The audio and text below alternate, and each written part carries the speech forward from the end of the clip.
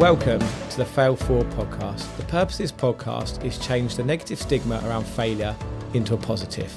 Failure is only a negative if we do not learn from it and we give up. Welcome back to the Fail Forward podcast. Today I'm going to be talking about empathy.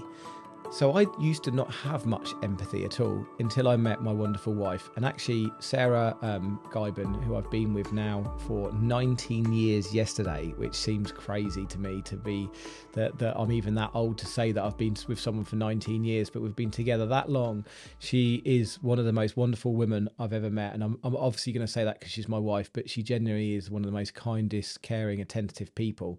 And she has tons of empathy. She always looks at someone else's situation and asks that, or thinks, if there's someone that's acting in a certain way, why is that? And there could be a reason why someone is being like that. But empathy is something that it's taken me a while to master, and I still have to check in with it, because essentially what actually used to happen is that pre-business going under, I would be in a rage about something a member of staff had done, because of course at that point I wasn't being accountable. I wasn't looking at what we were doing as a leadership team. Everything that went wrong was always someone's fault. I actually got brought up in an environment like that, where if something goes wrong, it's instantly someone's fault. So I'd get home on an evening and I'd be ranting about somebody that's working for me because they'd done something, and Sarah would go, "But have you asked them if they're okay?" I'd be like, "What do you mean if they're okay? They've done this wrong." And I'd be like, she's like, "Well, people don't," she'd always say to me, "people don't just act out of turn on purpose. There's usually something else going on. Like, is there something going on at home? Have they just found out some tragic news? Are they going through a difficult place with mental health? Have they been given the right training, etc., etc.?" And she'd always look at it from that other person's point of view. And at the time, it was the most infuriating thing, because all I'd want to do is get home, rant about that person, and be rant about them, crack open a beer, and just forget about it all. And then suddenly I've got Sarah having tons of empathy. And at the time, it used to make me think, what? I remember saying to her, "Why are you sticking up for them?" She'd be like, "I'm not sticking up for them. I'm just trying to get you to see the perspective that actually sometimes life as we see it isn't exactly as it is. And there's a lot of reasons why people do things and don't do things, and, you know, are the way we are, and the way we've been brought up and stuff going on. And, you know, life throws different curveballs."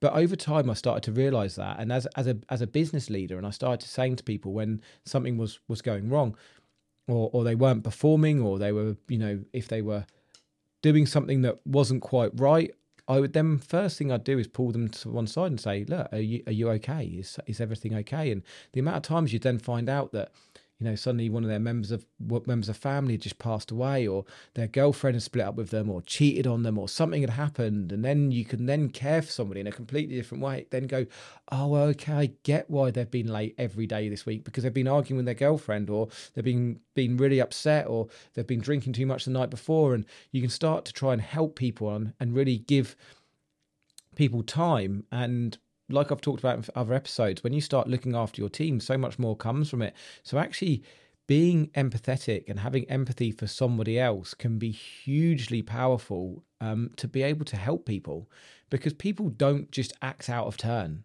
Like, generally there's something else going on. You know, it's, for example, people always say with, you know, people that are drug addicts, "Oh, like bloody crackheads, they robbed this and they robbed that again." But they have no idea what that person's going through. They're at a point of desperation, like they need a fix, and no one knows until you have an addiction what that really feels like.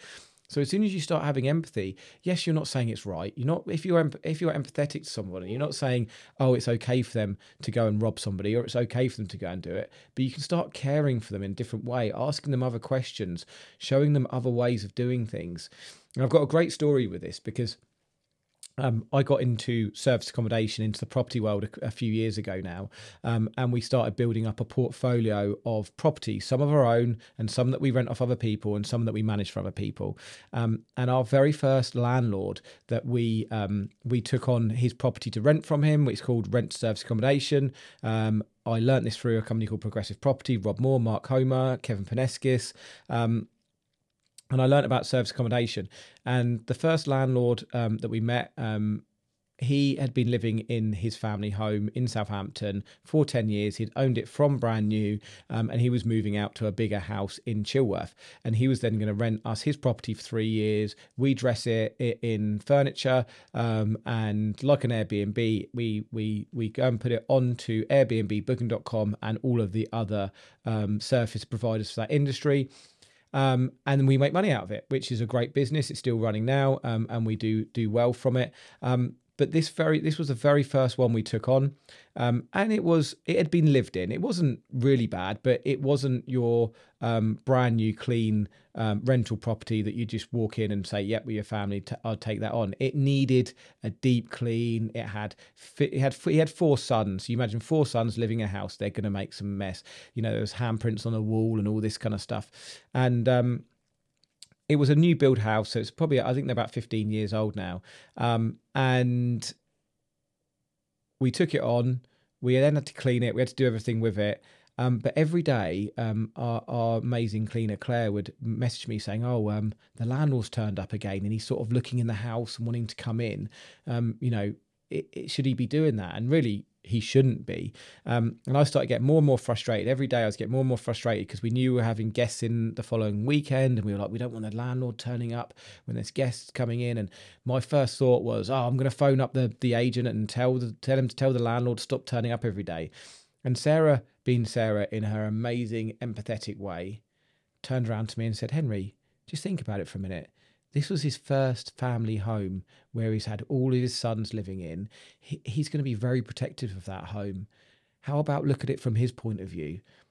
And this was really one of the not first times, because it dropped by this point, but one of the first times that I'd really seen empathy work in a really massive beneficial way to our business. Because what we then did is we phoned the letting agent, said, look, if you want to send the landlord and his wife around on Saturday, me and Sarah are going to be there, and we're just going to be finishing dressing the property, sorting the curtains out, finishing the final touches. Sarah was putting throws on beds and nice cushions and things like that.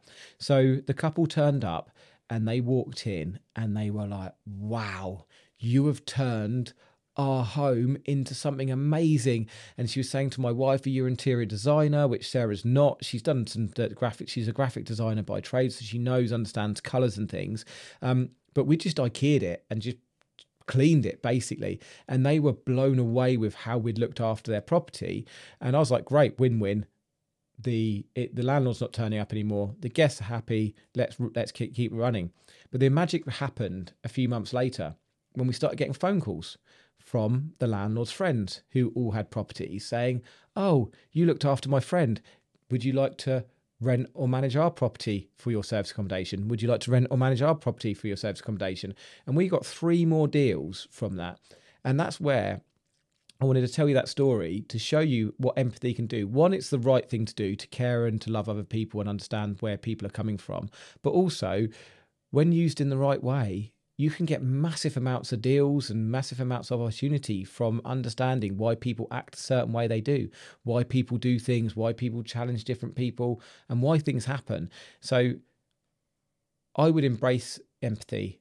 And if someone cuts you, next time someone cuts you up in the car because they're driving fast, have a think about maybe that's because they're late for a doctor's appointment, or, someone's just passed away in their family, or there's a reason why they're doing that. Next time someone crosses you in the wrong way, I can always guarantee you they're not doing that intentionally. There's probably something else going on.